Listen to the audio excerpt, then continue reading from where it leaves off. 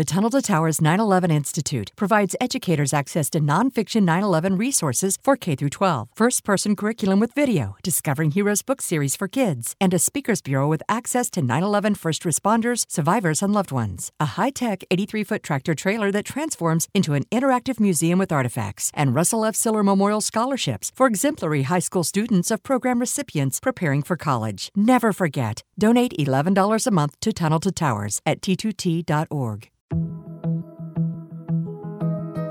Hi, everyone. I'm Dr. John White, WebMD's Chief Medical Officer and host of the Spotlight On series from WebMD's Health Discovered podcast.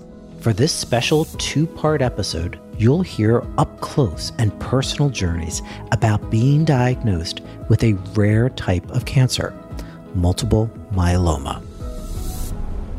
I started in myeloma nearly 25 years ago, and at that time, the average expectation of life in someone with myeloma was maybe 1 to 2 years. But even just in this last 10 to 12 years, we have doubled, if not tripled, the average survival of patients. I saw a new patient this week, and we had this conversation that based on what we've done over the last decade, my expectation is that patient's going to live more than 10 years. Listen to Health Discovered on the iHeartRadio app or wherever you get your podcasts.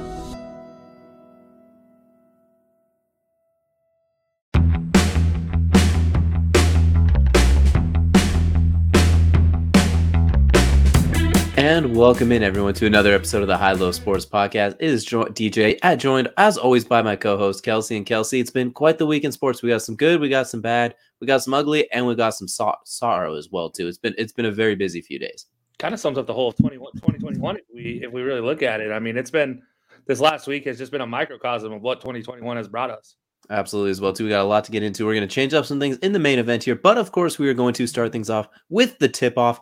Brought to you by Dr. Squatch. Smell like a man, feel like a champion. Go ahead and click the link in our bio and get everything you need there as well, too. Various different types of soap or deodorants, everything you need. Even after the holiday, you can still get something for yourself or your loved one. And Kelsey, we'd be remiss not to start this one off by talking about the man, the myth, the legend, John Madden himself as well, too. The ultimate football innovator, passing away at the age of 85, just a few days after the All Madden documentary aired as well, too, on Christmas Day. And Kelsey, will go right to you. When we say, what are your thoughts on this one? I mean, John Madden's been a crucial part of football since it seems like its inception, really, honestly, as well, too. So this is kind of, he changed the game, I guess is the best way to say it. Look, he brought modern football into what it is today. Let's be honest about it. I don't think there's any way he's managed to bring something out of not a whole lot that bring it to people that otherwise would not have been able to really grasp the game of football. It's been absolutely as well, too. Him and Summerall as well, when they were both on the call. We always describe it as, when I was on TSS Fantasy Show, I kind of described them as well, too. It felt like they had a weird way of, when they were calling the game, it wasn't like they were just telling you what was happening. It felt like they were sitting on the couch next to on either side of you, and they invited you in. They made you feel like you were part of the event. And John, man, once he broke out that clicker, started drawing the yellow lines on the screen, there was nothing quite like that. You felt like you were part of the play yourself as well, too. You could see as soon as the play was like, oh wow, that guy caught a 5-yard slant. He'd immediately start drawing on there and break out all of the lines, and suddenly it'd be a masterpiece work of art on the screen showing you exactly what happened, how the offensive line worked, the other 3-4 receivers, how the quarterback saw it. And he made, as you mentioned, a game built on who hits harder and is more physically intimidating into a sweet science almost, if you will. Yeah. And what's crazy is he's known as a broadcaster to a lot of us, like especially in our generation that was fortunate enough to see him and Summerall and those games they do sometimes some Monday nights, some Sunday afternoons and whatnot. He was a Hall of Fame coach before that. Like in that 10 or so years with the Raiders, he was a Hall of Famer, a Super Bowl winning coach, and he has like almost 3 separate Hall of Fame careers in the world of football, it feels like as well, too, from broadcaster to coach to separate innovator as well. A revolutionary coach in some ways. He brought a lot of different aspects to the game that people weren't ever really prepared for. Obviously, you have innovators like him. You have Bill Walsh at the time, and it's unique because. And who's done it ever since? Like, I can't think of a single coach who's been on that level of just, I don't know, I wouldn't say cutting edge, but almost cutting edge, of the forefront of the game in a lot of ways. Absolutely as well, too. And on top of that, as a broadcaster, when we everyone has something wrong with somebody they listen to today. Like Tony Romo, people love or hate him. Chris Collinsworth, a lot of people seem to hate him as well, too. And you can just go down the list. It feels like everyone's like, oh, they're good, but, oh, they're okay this, okay, they're they that, or I despise them. With Madden back in the day, it was never really, even John Gruden when he was on Monday Night Football, like, oh, he's fine, or you hate him. with Madden, it felt like there's never anything quite like that. I feel like the crowd that didn't like him was so small and few and far between that it felt like he was one that everybody could relate to when they watched the game. Whenever he was on, it felt like no matter if it was their favorite team or not, they were excited to see a John Madden called game. And that type of stuff is what inspired us to get into things like Colorcast as well, too. Because what made us try and get into that field. Yeah, absolutely. I mean, look, he is a lot of what I try to be as a Colorcast color commentary person, your play-by-play.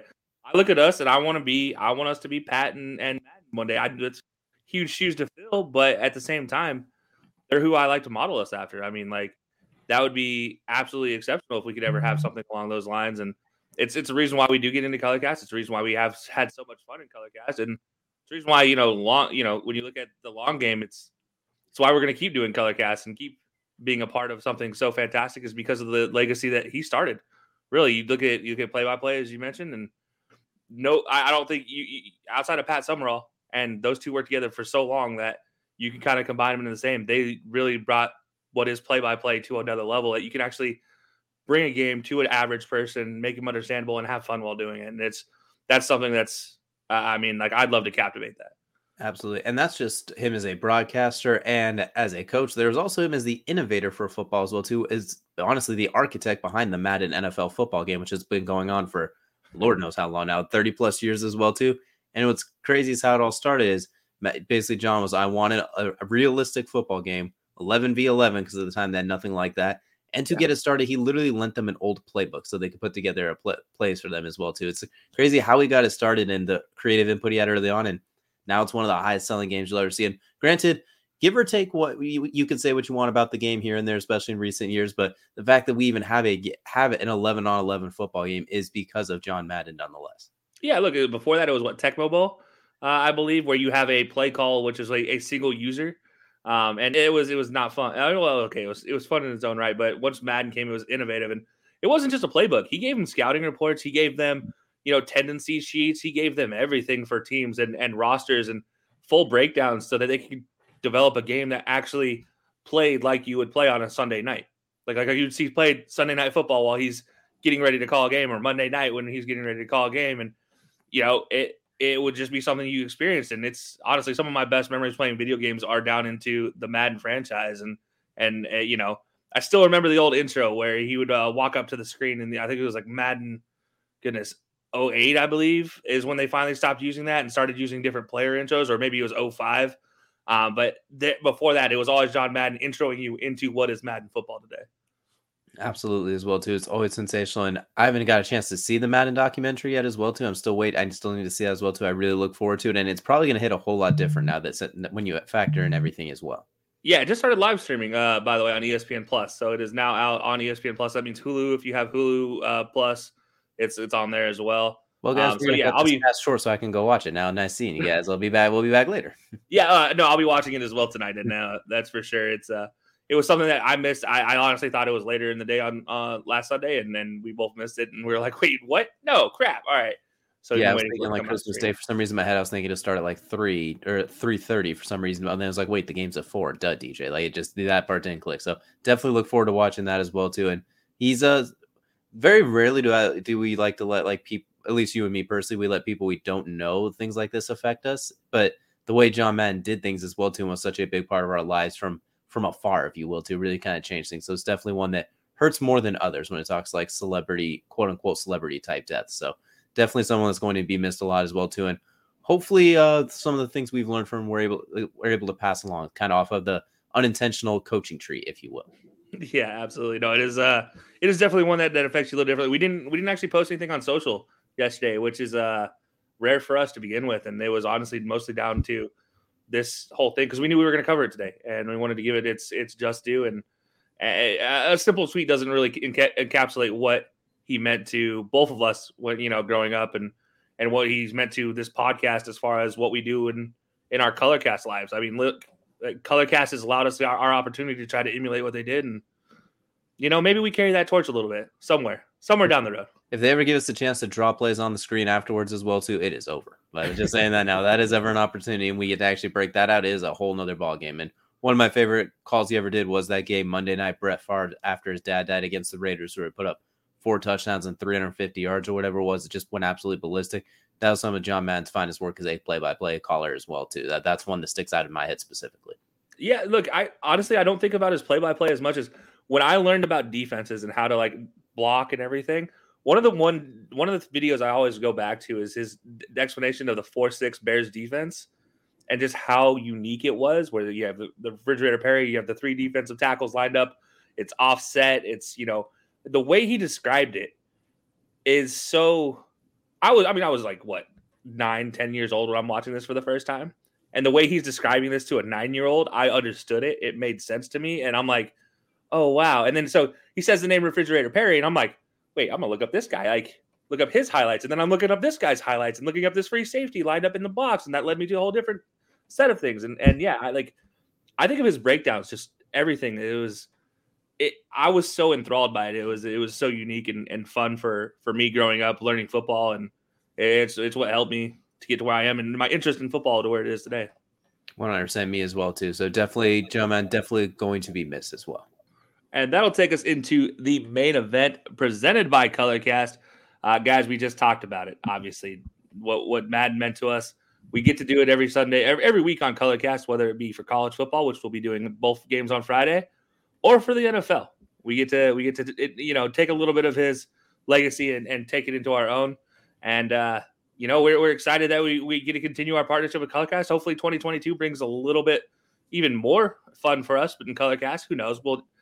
Who knows what 2022 is going to bring? They could just blow up every day and then maybe forget about us one day, and then we'll just be like, whatever. Or it's only up from here, right? Hopefully as well too. Hopefully it's not up and then you drop off the loose baggage on the way up. So hopefully we're not the loose baggage. Yeah, absolutely. So, but no, that guys, it takes us to the main event, and we're going to do things a little differently this time. So normally, if you guys know us, you guys follow us, the main event is our 3 highs, 3 lows. But it's the end of 2021, which brings a whole lot of sports memories we've just literally talked about on this podcast at some point in time, whether it be on our Olympic minutes, whether it be in our short cast on other people's casts, whether it be on our own podcast, whether it be during Colorcast. There's so many things we've talked about, and there's so many memories from this weird 2021.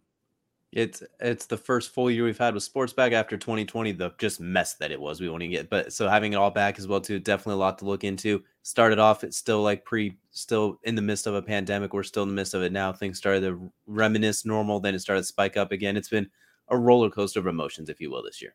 Absolutely. So that's going to lead us to each of us giving you our top 5 moments that stood out to us in 2021. And DJ, I'm going to let you take this one away.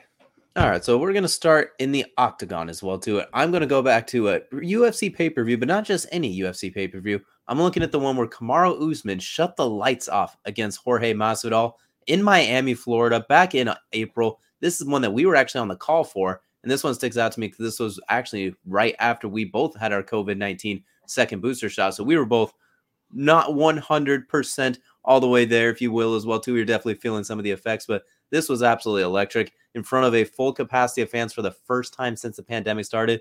And he stole the show with a huge right hand that sent the sweat on George Masvidal's face going into the 7th row. It felt like the way he shut the lights out on that one, the entire card top to bottom, 3 title fights. But that one moment alone is, my goodness, that one's going to stick out. And that's when Kamaru Usman went from really good, wow, he's tough, he might be champ for a while, to, oh, that's a problem. That's a dude's dude right there. And I think when we were calling that one, as I mentioned, we were feeling it, if you will, from the COVID-19 vaccination shot, our second one. And even then, we both nearly lost our minds when it happened, as well as we were calling that one on Colorcast. Yeah, I mean, look, we were.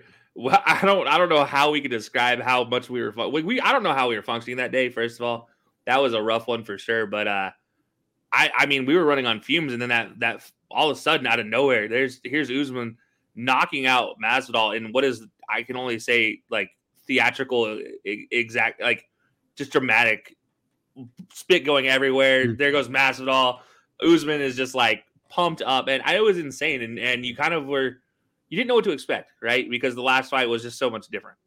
Absolutely. So this one was just like, wow, that just happened. Like no one knew that Kamaru Usman was capable of that. Like, he's a guy that could overwhelm you, a great wrestler. He could TKO you type of guy. His last fight with Gilbert Burns, he kind of won, but that was more of it wasn't quite as impressive. Masvidal, a guy who went 5 rounds with him on 7 days' notice. Like, oh, full camp, this is different. Masvidal's a great stand-up striker. We'll see if Kamaru can't take him down.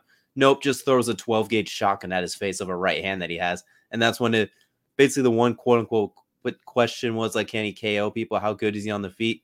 Will he be who was considered at the time arguably the best striker in the division, and absolutely starched him in what turned out to be a performance-winning 2021 for Kamaru Usman as well too. From I found three title fights, 3 wins for him, and that one was the ultimate exclamation point on top of it.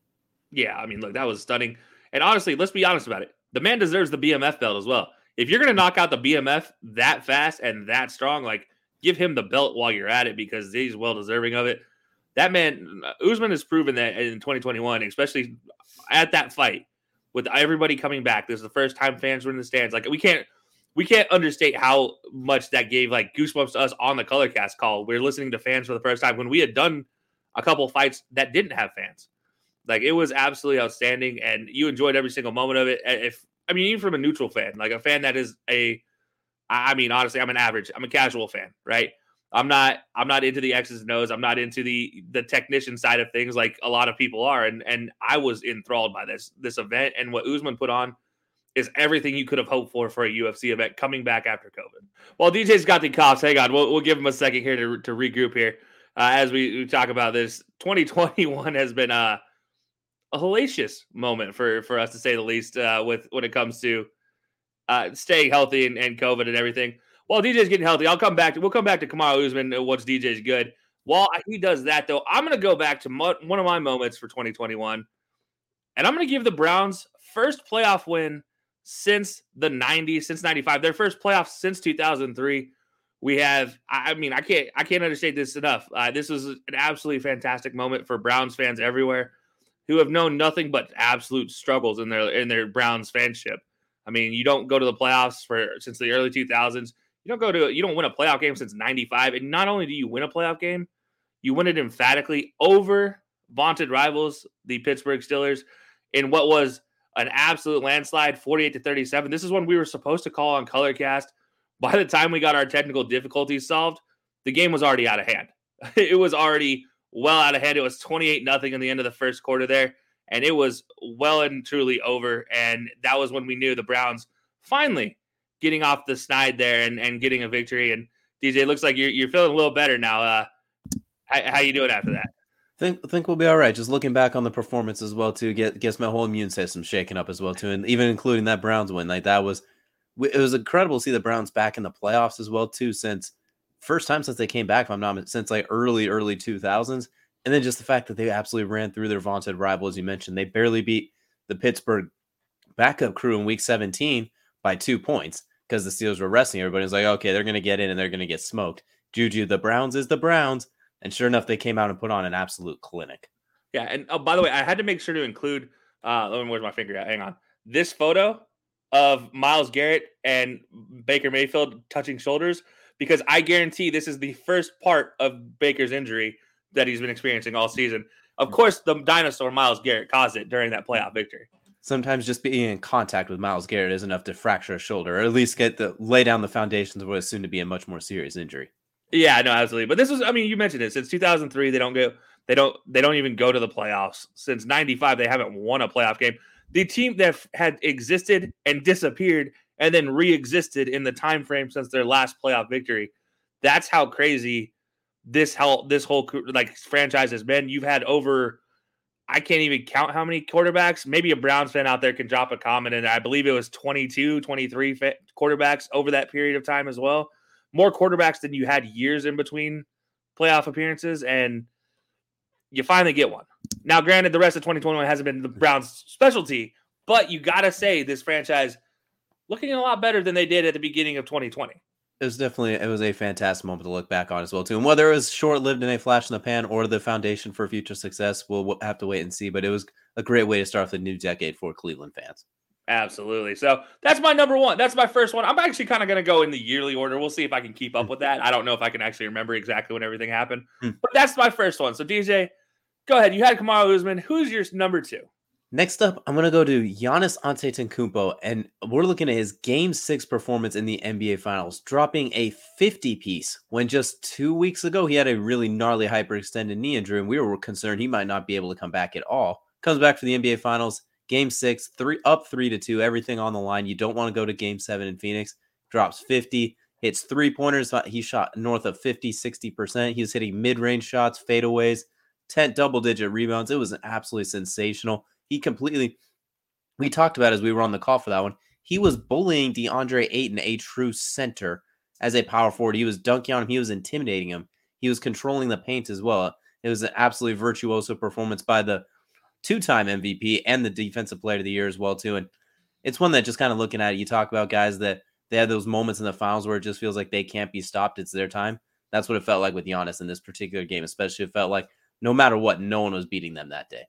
And now you can add finals winner and finals MVP to his resume. Look, this man, you talk about the hyperextended knee. Let's not also forget about the elbow as well, the hyperextended elbow. I mean, we saw how much that affected him, even going so far as wear a pad underneath a shooting sleeve on his arm during the rest of that game. And you can actually see it a little bit in the picture there. You can still see the shooting sleeve there that was keeping the swelling down. And look, that smile it tells you everything, right? That smile tells you exactly how much it meant to him. And I mean, I don't know if there's a better guy in the NBA. Like, as far as just a guy you kind of root for, that's just, maybe it's because he's naive. Maybe it's because he hasn't experienced a lot of these things, but you just sit here and root for the guy. Unless you're James Harden. The little bit of beef there, but anybody else, yeah. Yeah, everybody with James Harden roots for him, I guess. But yeah, no, and it's, it's one of those things you're just like, I don't know. I enjoyed every single moment. And you really needed a performance from him like that, the 50-point performance, just to kind of get rid of the nuisance that was the Suns. It felt like no matter what the Suns did or what he did, the Suns were always just kind of right there. And vice versa. The Suns, no matter what they did, Giannis kept this team in the playoffs. And for Milwaukee, you talk about small markets don't win. Well, Milwaukee is the smallest NBA market, I think it's safe to say. And, well, they proved that theory wrong as well. Absolutely. And that was right after re-signing him before the season started. There was a little bit of talks during the offseason like, oh, are they going to re-sign him? He's coming in the last year's contract. What's going to happen? Is he going to go to Golden State? Shortly later, ends up re-signing right after we did our predictions, ironically, as well, too. And then he goes on to lead them all the way as well. So it was a great moment. And then following up, going to Chick-fil-A and ordering a 50-piece chicken nuggets on top of it as well, too. How can you not like the guy on top of it? Yeah, look, first of all, you already know my love of Chick-fil-A. If they ever wanted to sponsor sponsor us, they'd happily be number one on our list. No offense to anybody else out there, but that's just, sorry. Bias is going to bias. And then, but at the same time, like, can you have any more of a thug moment like afterwards? Like, yeah, I'm not only going to go experience Chick-fil-A for the first time, I'm going to order a 50-piece. And by the way, his first 50-piece was comped by the restaurant. And then the next 50-piece he actually had to pay for. So he actually ordered 2 50-pieces on the same day at Chick-fil-A. Like, I'm sorry. That just, to me, that's the quintessential, like, this is why I root for the guy, maybe. 100%. I find it really difficult to root against him. And we've seen him kind of grow up right before our eyes as well, too, since he came into the league at such a young age. He was pretty active on social media accounts and that sort of thing as well, too. We got to see him more or less grow up from a really skinny kid, just kind of learning how to play basketball, too, a finals MVP and world champion. Yeah, absolutely. It's been a fun ride. And here's what's crazy. We still have another 4 to 5 years of this guy at his peak, guaranteed peak. Like, he could be a LeBron and go into an extended peak of another 4 to 5 years after that. So we might have 8 to 10 years of this man at his absolute peak existence. And I am, if I'm any like a leader in any stat career wise, I'm worried I'm going to lose my stat, except for maybe free throws and 3-pointers made. I think you're okay there. That one you might be able to get away with as well. You have Steph Curry to worry about there. Like, and Steph is probably fine, and everyone with free throws and anything outside of the paint should be. I think they'll be okay. Yeah, absolutely. But no, that was a fun one as well. I honestly, this one I love just because of the I don't know, I won't say homeliness, but like just this one just warmed my heart. Like this whole thing, the whole Giannis thing just warmed my heart in general. Absolutely. Same with me as well, too. So we got 2 of mine down. Kelsey, what were you looking at for the second moment that stuck out for you in the year of 2021 sports-wise? Well, I'm going to stick with the NBA playoffs, but I got to go back and rewind back into time to when Trae Young, Trigger Trae versus NYC. I mean, this was, can we have a better heel turn moment in the NBA? Like, the WWE is calling, and they want to learn how you guys wrote a perfect heel turn like that, because this was fantastic. Trae Young. And again, this is the return of fans from COVID as well at the same time. Now, there were some fans that stepped out of bounds. Let's not get it carried away here. But what Trae was able to do in this series, I mean, wow. Just wow. 5 games, 36 minutes a game, 29 points a game, 2.8 rebounds, 9.8 assists per game, 0.6 steals. It was insane. 44% field goal percentage, 34% from three, which was his only weakness, really. And you look at Trae and you're like, wait, that's a weakness? But yeah, his floater was second to none. 90, almost 92% from the free throw line. It was absolutely insane. He finished the series as a cumulative plus 47, which if anybody knows anything about plus minus cumulative, maybe a 20 is like above average. Plus 47, you destroyed the other team in your matchup. That's all there is to that. Like, that is insane. It was fantastic. And now you've seen it again this year. He's continuing his I don't like New York moment. But this is continues. Like, I love seeing Eastern Conference teams go to New York, and there's always that one guy that'll just have that moment in New York in front of Spike Lee. And I have both pictures up here. Him trash talking Spike Lee on both of them. The 3-pointer on the dagger on the right. You got the shush on the left. The shush heard around the world, which was, man, this was like, I loved every moment of this series, personally. And let's not forget, this was his first playoff series ever. It's not like he's a seasoned vet or anything. This is his first soiree into the big dance, and he's already shushing Spike Lee and holding up the three fingers. He's already doing this and putting in daggers. And if it wasn't for guys like Luka and Devin Booker also having similar type ridiculous playoff runs, he'd have a case for the best first-time playoff run of all time as well, too. He was absolutely sensational. And it all started with getting down in the Garden and mixing it up with Spike Lee like many other greats have as well, too. And it doesn't get much better than that. So much so, we saw Julius Randle and some of the other Knicks players getting so proud of their game trying to match him. Yeah, like, look, you look at Julius Randle, comeback player of the year. Where was he in this series? Like, completely out of sorts. Yeah, I mean, honestly, the one player that actually stepped up for the most part was RJ Barrett. And even that wasn't enough to do anything because you had nobody else stepping up. I mean, he was toasting point guards left and right. Ish Smith was just good luck at that point in time. Derrick Rose, we already know his defensive deficiencies.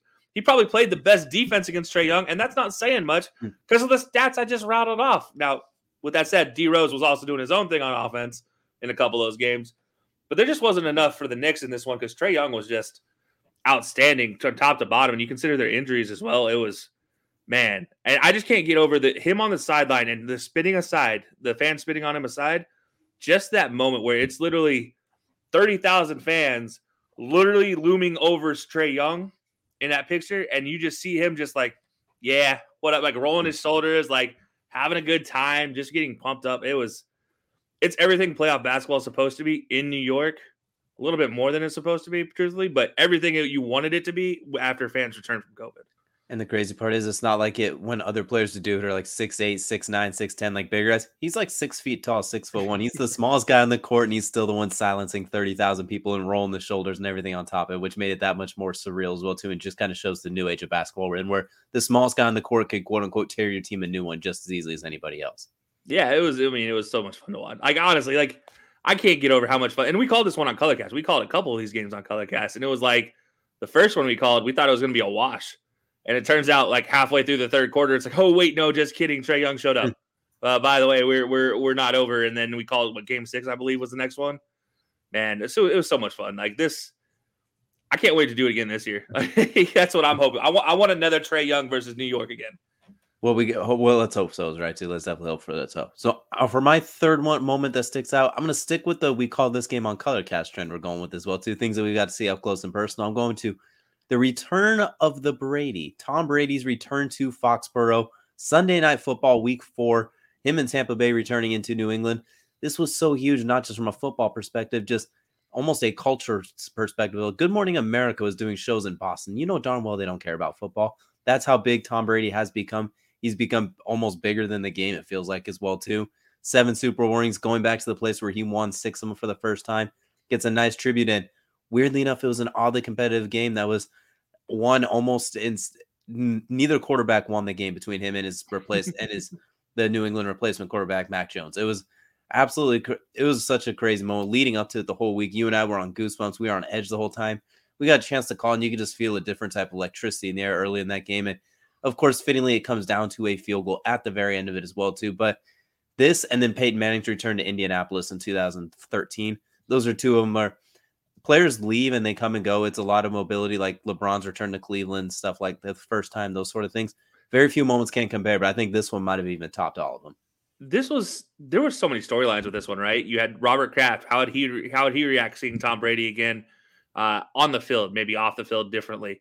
Will Bill Belichick and him have a moment on the field?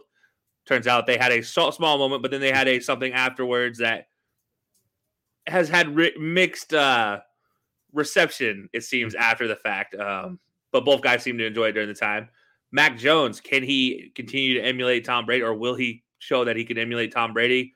Will Tom Brady talk trash to Mac Jones pregame? Like there were so many things in this that you're just like, huh, I can't wait for this. And when we were calling it, and it was just something different. It felt different, right? Like everything about it was just, there was a new air to it that you're just, huh, this is different. It felt like a movie almost as well too, or like a TV show hitting a climax, or the series finale type of thing as well too. It just felt different, as you mentioned. And the question was, Tom Brady, we know how meticulous the Patriots are. Do your job. We know how Bill Belichick runs basically an institution in itself as well too. It is just different.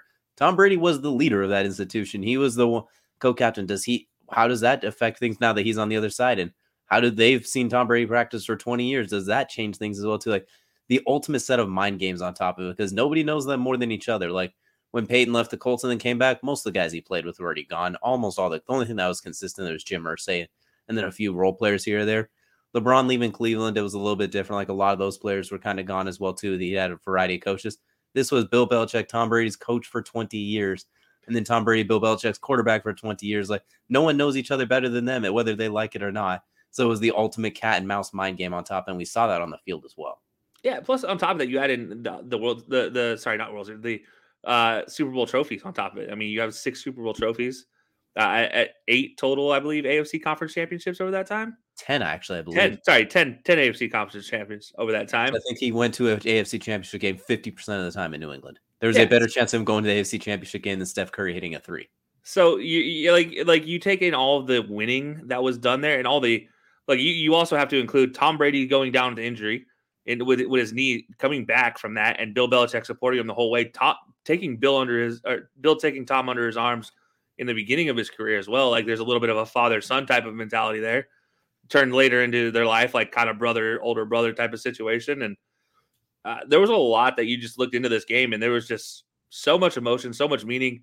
And you're right. It was kind of like that season finale, or maybe that big boss moment, that you have. Like, for Tom, you have to overcome this big bad. And for the New England Patriots, can you get rid of the haunt that is Tom Brady's number? Like, can you get rid of the TB12 number in New England type of thing? Like, will you ever be able to replace that type of a situation? Or will you have, for Boston fans, Babe Ruth all over again? Exactly. And what's even crazy when we talk about that, all the winning that was done there, they still had a decade between dynasties, between the 2001 to 2004 dynasty and then the 14 to 18. Like they went a decade between 2 different dynasties, which is absolutely insane. Like the amount of time spent together. It's even more crazy to look back on and think like, damn, how did they play this game? Like what really went through their heads? Like it's rattling our brains thinking about what they were thinking about. I can only imagine what they were actually thinking about. No, you're exactly right. That's just it. It's like we don't. It was so much. This one, I think we could honestly break down forever because it was so unique. Exactly. I mean, we could do this for like 12 episodes if we want as well too. But that's going to do it for my third one. Kelsey, let's go ahead and head into your third one before we go off on this wild TB12 tangent. So I'm gonna this one's gonna get a little sad, probably. I apologize for that, but it also has a great ending at the end of this one. The Denmark Euro run. If you guys don't know what happened in the Euros for Denmark, obviously you lose your leader in Eriksen in the first game to a traumatic event. What can only be cited cardiac arrest on the field. You see the picture on this side of me. This is the team surrounding Eriksen as he's getting treated on the field. I made sure to mark out all the parts that you could possibly see anything happening, but this is the moment that Denmark showed who they really are. They're getting beat. They're down 1-0. They just lose their best offensive player. They rally around to make sure that cameras don't show what people might find offensive or anything that might compromise their teammate. And then it sparks something in them. They rattle off a tie in that game.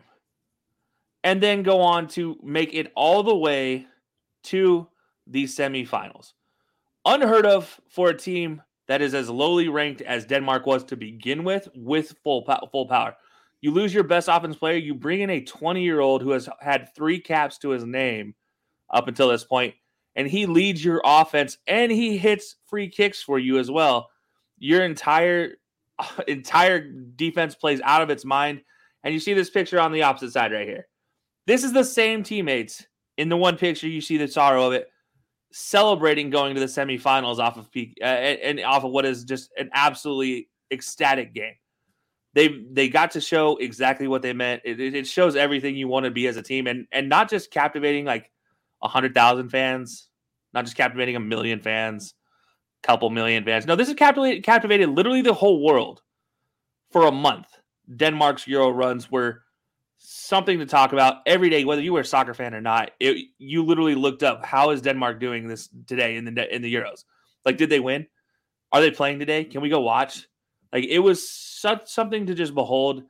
And I don't know if it's divine intervention. I don't know if it's a higher power. I don't know what the reasoning is. But this was one of the more heart-wrenching turned feel-good stories I've ever experienced in my entire life, let alone just 2021.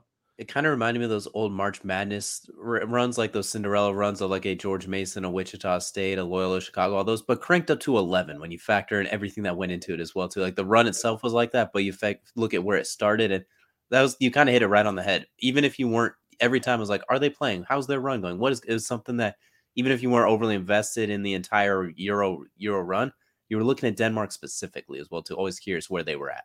Yeah, and this is this is the return of, like, they finally had fans in the stands, right? Like, the Euros were played differently this year because it was supposed to be held 2020. COVID pushed it back to 21, and it was held in different areas, but they were allowed fans. And, this happened in front of Denmark's home fans, actually, which was even more like, oh man, how are they going to do from this? And then, honestly, what can only be described as just a monumental run and a historic run. I mean, this is something that honestly, I don't think a single player on this team imagined fully healthy they make it to the semifinals, truthfully. But Here they are. They made it to the semifinals off of what is a horrific event. Who, by the way, Eriksson has started playing rehab games recently, so it's not totally like he is getting better. So there is a bright silver lining to the end of this one. Like, he's getting better. That Denmark team, these players got a whole lot of money off of that run as well. A lot of players signed a couple new deals as well. And there's a whole lot of positives to take out of this. But in something that started so terrifying, something so beautiful can come from it. Absolutely as well too. A heart-wrenching moment turns into a glorious, almost Cinderella type story at the back end of it as well too. For the fourth on my list, I'm going to look at something that's more of a sentimental value as well too. And it's the opening and closing ceremonies for the Summer Olympics as well too. Obviously the entire Olympic Games themselves, but those two, the opening and closing ceremonies, especially for me, considering they were canceled in 2020. These are still, even though it took place in 2021, it's still the Tokyo 2020 Olympics. With the COVID pandemic shutting them down, we didn't even know if we were going to get them in 2021. Literally the weeks leading up to it, we were like, well, are we going to have them? What's going on here? Are you going to change it? What? So when it finally did happen, you finally saw the opening ceremony, got to go through all of it. It was kind of a surreal moment because, truth be told, we didn't really know when or if we were going to ever get back to that point as well too. We didn't know if we were going to get to see global competition at that scale like we had seen. That's so many athletes, so many games, just seeing the highest level of competition the world has to offer happen once again as well too. And it was just great to see those opening and closing ceremonies. Gave you a little bit of a tear as well too. It's like we're finally somewhat resembling back to normalcy. Yeah, I mean, look, it was something that if you harken back to when we were able to interview Matt there, the Paralympian, and he talked about, like, I'm training every day expecting it to happen, but at the same time in the back of my head I'm considering it if it didn't happen. And like all these athletes, they didn't know. Some of them didn't know until the week before they were actually traveling that they would actually be capable of traveling. And to put on a Summer Olympics game of that magnitude, it was honestly, this was a unique Summer Olympics as well. It kind of felt like a storybook, right? Like, after the dark cloud has gone away, like, this is what came out of it. You talk about all the setbacks leading up to this too. The river that was literally you couldn't swim in, and they had all of a sudden they're holding triathlons and stuff in it. Like, all the things that could have gone wrong for this Olympics games didn't. And now that's the part of it that you just look at and you're like, wow, it actually happened finally. Like, we finally it felt like normalcy again. And then on top of that, all of those incredible gold medal runs, like the Caleb Dressels, my goodness, every single gold medal he won, even though he basically made it a habit to win a gold medal at some points, they were still electric. It's like, oh my god, like, you can only imagine how those started to feel as well too. All the team events and seeing I've been watching the medal count as well too. Like, I don't know why. Like, I love the Olympics every year, but this one, Jet Fleet, you mentioned it. It was a movie. It was a TV show. There's a little bit something different to it, just because we had overcome so much to get to it. Yeah, and let's not forget there was a whole Simone Biles thing in all this as well, where she took a step back from all of her success because she didn't feel safe with her own body. Something that not a lot of athletes could ever admit to, like, willingly admit that they would ever consider doing. She wholeheartedly took herself off a world stage because she knew one of her teammates could do better than she was capable of doing at the time. And Suni Lee proved that exactly right. She went on to win gold in the all around, and that was huge to prove Simone Biles' point. And, you know, it also was a huge step into just athlete progression and athlete health and just the awareness that comes with it. That was a whole moment in and of itself in an Olympic game that just was full of big moments. This was even above and beyond that to some degree.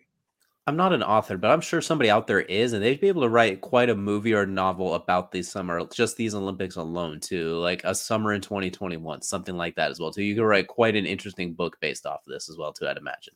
A Summer in Tokyo. If anybody wants to use that title, hit me up. Either one of those titles, we'll drop the Venmo and the Cash App below. Just let us know. Exactly. But, you know, it's funny we're talking about something in Tokyo, and I'm going to reach over to a Japanese athlete who captivated the American world, and that's Shohei Ohtani. Just named, by the way, AP Male Athlete of the Year for 2021. Added to his already impressive resume, we got to do his opening game against the Chicago White Sox, and we were talking about pitches we had never seen before. And you see the pictures right here. The man is pitching and hitting in games. Like, in unheard of things that haven't been done since Babe Ruth. He was doing them, and he made them look easy, which is what was terrifying. What's crazy, you talked about, we called that opening game for him as well, too. His second pitch, he cracked a home run on. Like, I remember we were watching, you're like, hey, keep an eye on this guy. He's actually doing both of them. That's impressive. I was like, oh, yeah, that's weird. I never expect that. Oh, he can crack, too, is what you're telling me as well, too. Not only is he one of this outstanding pitcher that was throwing, I think it was like 3 strikeouts in that first inning or something like that. But then his first time at bat, he throws one into the 8th row. I haven't seen anything like this baseball-wise in a very, very long time. Like, there's a lot of talk. Mike Trout, obviously deservingly so at some point, too, when he was that dude. I think Shohei Ohtani might be taking that, and he might be running away with it for a while. Well, so here's something to think about.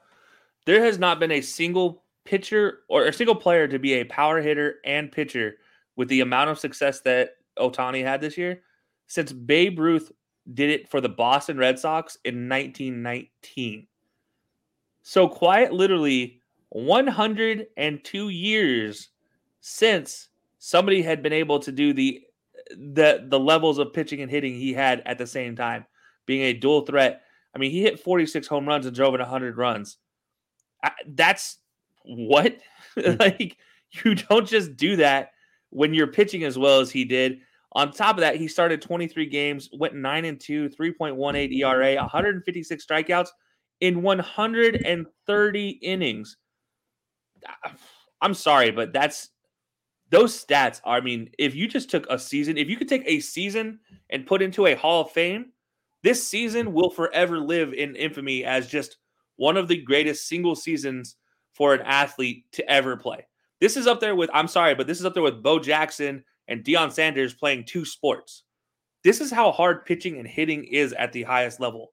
When you are doing both day to day, I'm blown away. It was something fantastic to watch. It was something that I will love forever, and I hope this continues and he can continue doing this at a high level because this was so fun to watch. Here's the thought. Do you think that maybe he could start a trend where we see more players doing this? Do you think it is possible for other players to do this? Or do you think he is that much of an anomaly that really only he and maybe 1% can do it? Or do you think there's a chance we could see maybe a trend where a few more guys try to do it maybe a little more frequently, even if it's not quite as effective? I think you might see it a few more times, especially kids coming out of college.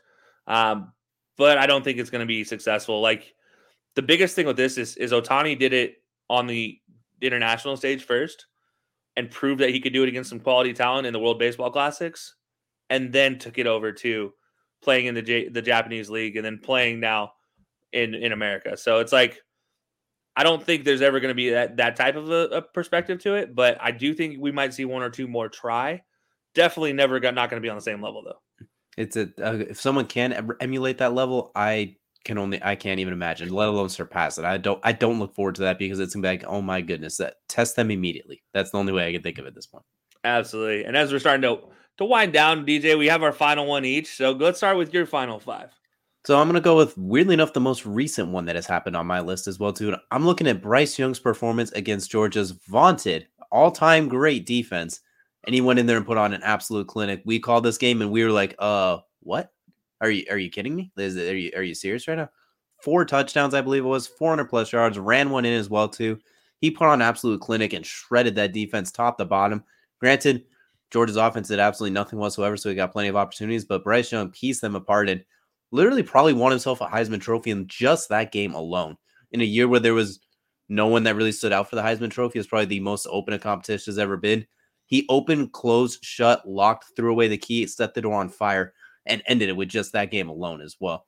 Put it on absolute clinic, set themselves up for put them at the number 1 seed, won the SEC championship, and I haven't seen a performance like that since maybe even Joe Burrow when he was at LSU.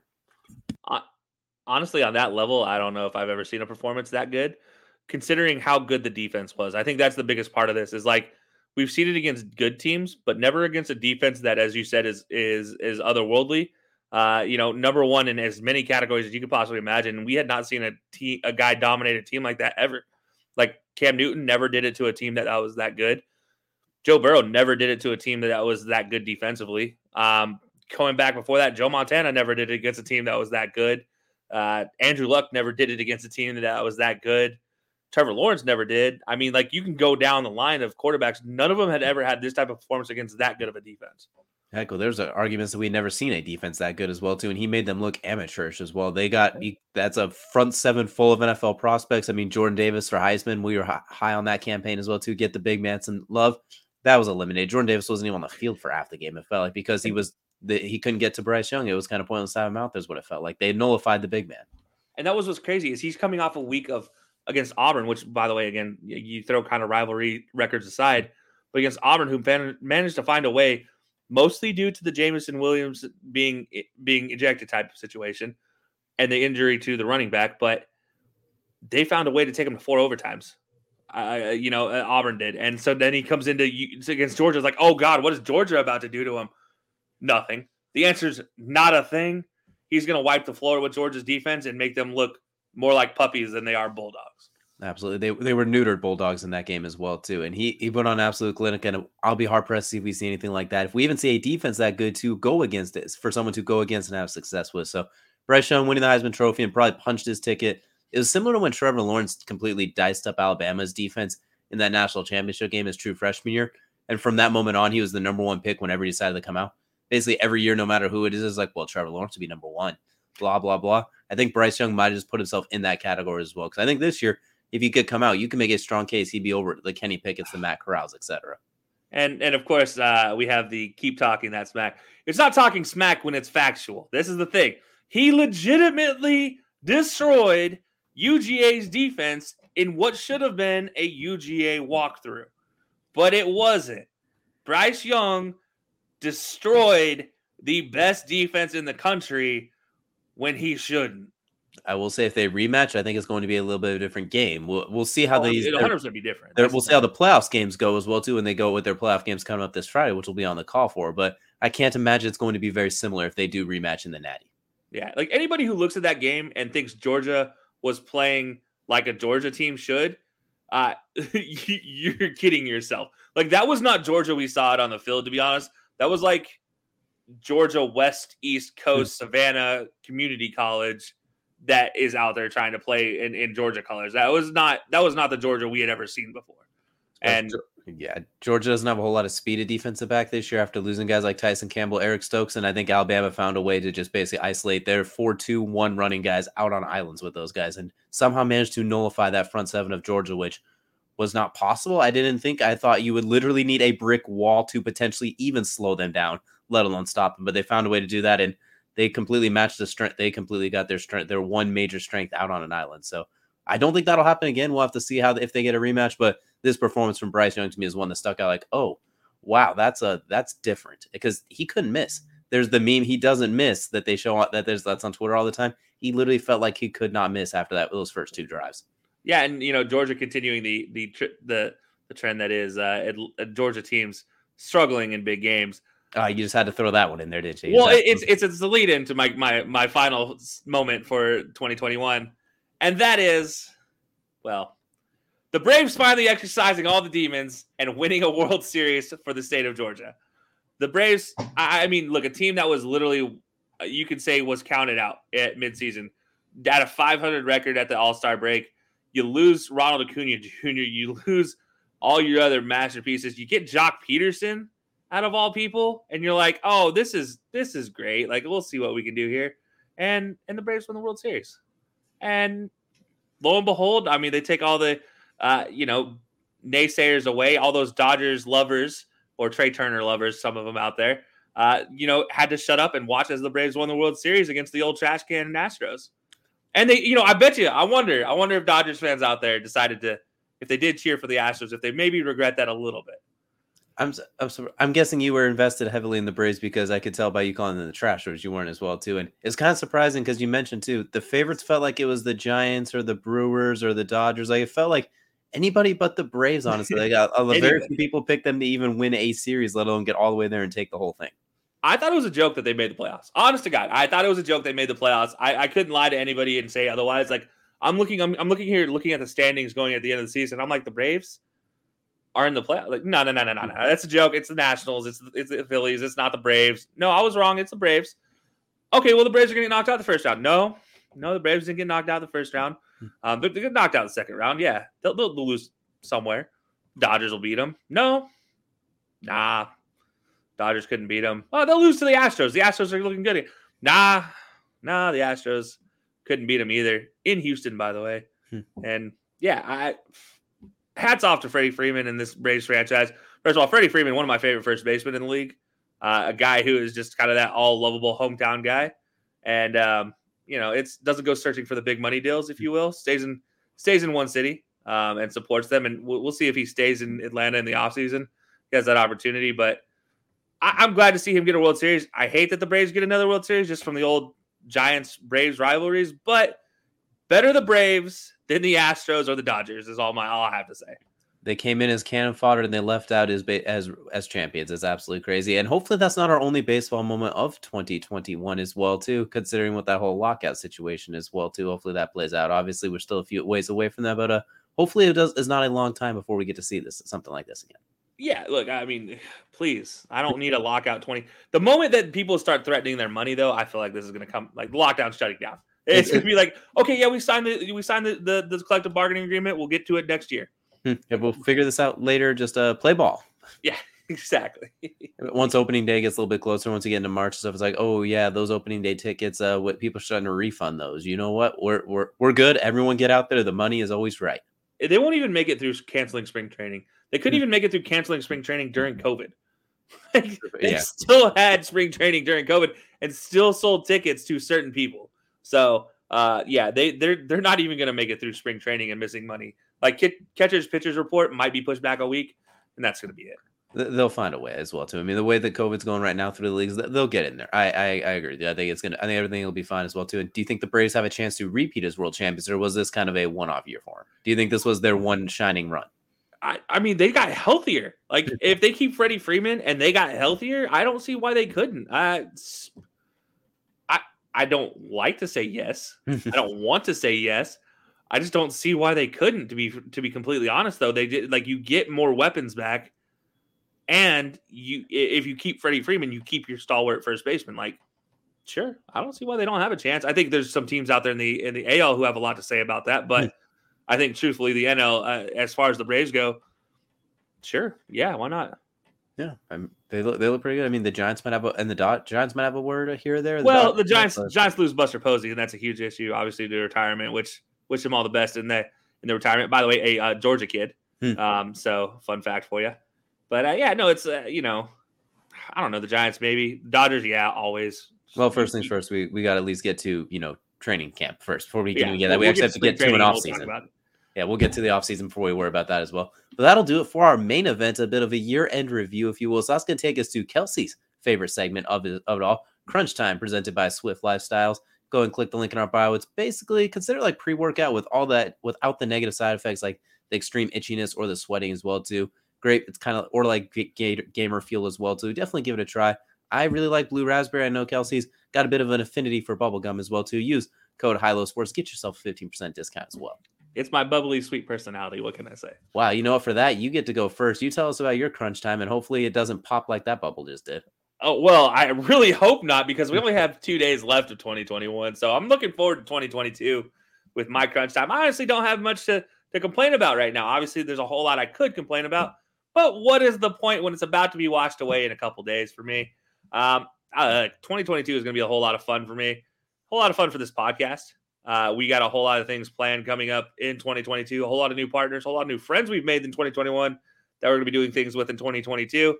Can't wait for that. And really, like, belly up, HILO Sports. We work with Colorcast a lot.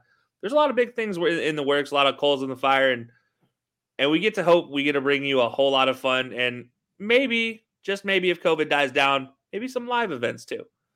Well, what do we normally have this segment for? Rankings, recaps, and rants. And you let me down here, so I'm going to take over on this one as the final rant of the year, and one that hits us both right in the heart. And I'm looking at college football bowl season.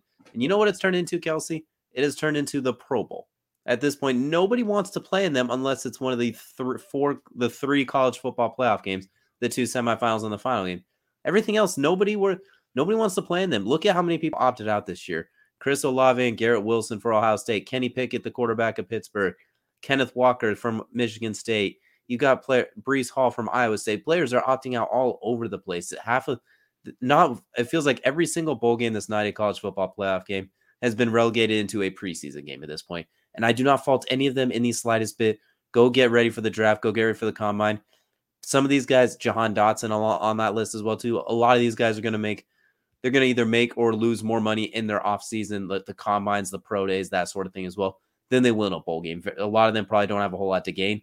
But damn, it does kind of hurt the product, which could so easily be solved if you have more college football playoff games. You have the New Year's Six Bowls as well. Have 10 teams make the playoff, 2 of them get a bye week. Seems so simple. And yet here we are where you could answer this one for me, Kelsey. How many bowl games really stick out to you so far this year? I mean, like, there's a few of them. Obviously, we love football. It's fun to see them, but we're just like, oh, I can't wait to see Kenny Pickett versus Kenneth Walker in the Peach Bowl. Well, shoot. Oh, yeah, the Rose Bowl? You mean Utah versus Ohio State? Oh, well, I got CJ Stroud throwing to some other 4-star recruit I've never heard of. I guess who will probably end up being a first-round pick in 5 years. But still, it's like that half of the reason you want to tune in, a lot of the players are no longer there. Through no fault of their own. Do not fault them. I fault the system that has been put into place. Yeah, okay, first of all, yeah, let's clear that out. Let's just say that the system put into place is the reason to blame, because honestly, I'm with you. I'm like, the players, go get your money. Don't get hurt. Go get your money. Especially guys like Chris Olave and Garrett Wilson who are going in the first round, and you have nothing to gain by playing necessarily, considering there's nothing on the line. Yeah, I do think there are players that opted out that probably had an opportunity. I do think Kenneth Murray is the guy. You look at, he had an opportunity. Walker. I think Kenny Pickett. Oh, yeah, Kenneth Walker, yes. And then Kenny Pickett. I think both of those guys had opportunities to increase draft stock just because competition. I mean, you play against Michigan State's defense, you light them up, you look good. You play against Pitt's defense, you light them up. That's a top 20 team. You look good. Now, there are other guys like Roger McCreary for Auburn. I don't blame him. Jahan Dotson, don't blame him. I do think the safety for Penn State probably had a chance. Yeah, he had a chance to pick up a couple spots here and there, maybe make himself going into the offseason look better. But yeah, you took the 2 games I was actually interested in, and 2 games we've talked about, especially the Rose Bowl, like, used to mean something, so much so that Utah has a helmet specially designed with a rose in it to say that, the playing for the Roses, which I think is actually a really sick helmet. Their whole jersey setup is really sick, but it doesn't mean anything anymore when you just throw it out to the side. Like, it literally doesn't mean anything when it's not a playoff game. And that's as sad as it is. Do you think maybe this is obviously a long reach and it wouldn't change a whole lot, but like with the NIL deal, maybe somehow if like the winning teams got paid from this, kind of like how the All-Star game, like they get money for a charity, maybe the winning team gets paid. I don't know. I'm trying to think of ways to make bowl season fun again right now. When we go bowling, it's almost in theory now than it is in practice, if that makes sense. Oh, absolutely. I think it would help for sure. I mean, look, you have games getting canceled that so the Holiday Bowl, by the way, got canceled and reinstated. The reason why? $6.5 million payout for the winning school and conference. That's why it got reinstated.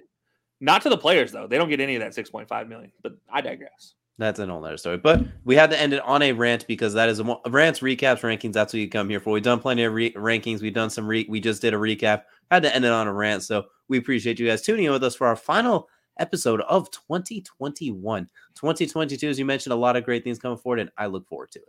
Absolutely. I can't wait. So, guys, get ready for 2021. Crack a cold one open. And, while you're at it, maybe just be safe.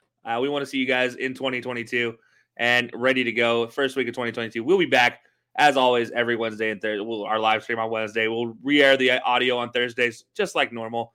You guys can always catch us on Colorcast. We'll be there live this weekend, Friday night, 3:30 and 7:30 for the playoff games. And then we'll be doing Monday Night Football as well this week. So we cannot wait for that one, guys. As always, we appreciate you guys tuning in. And DJ, any final words as we go into 2022? Can't wait to see you guys there. It should be a good doozy. And hopefully it isn't like 2022. Hopefully it is a whole nother year in itself. It's not just 2020 TOO. That's all I can hope for moving forward. I think on that note, the dad jokes are done for 2021, and we will see you guys, as always, next time.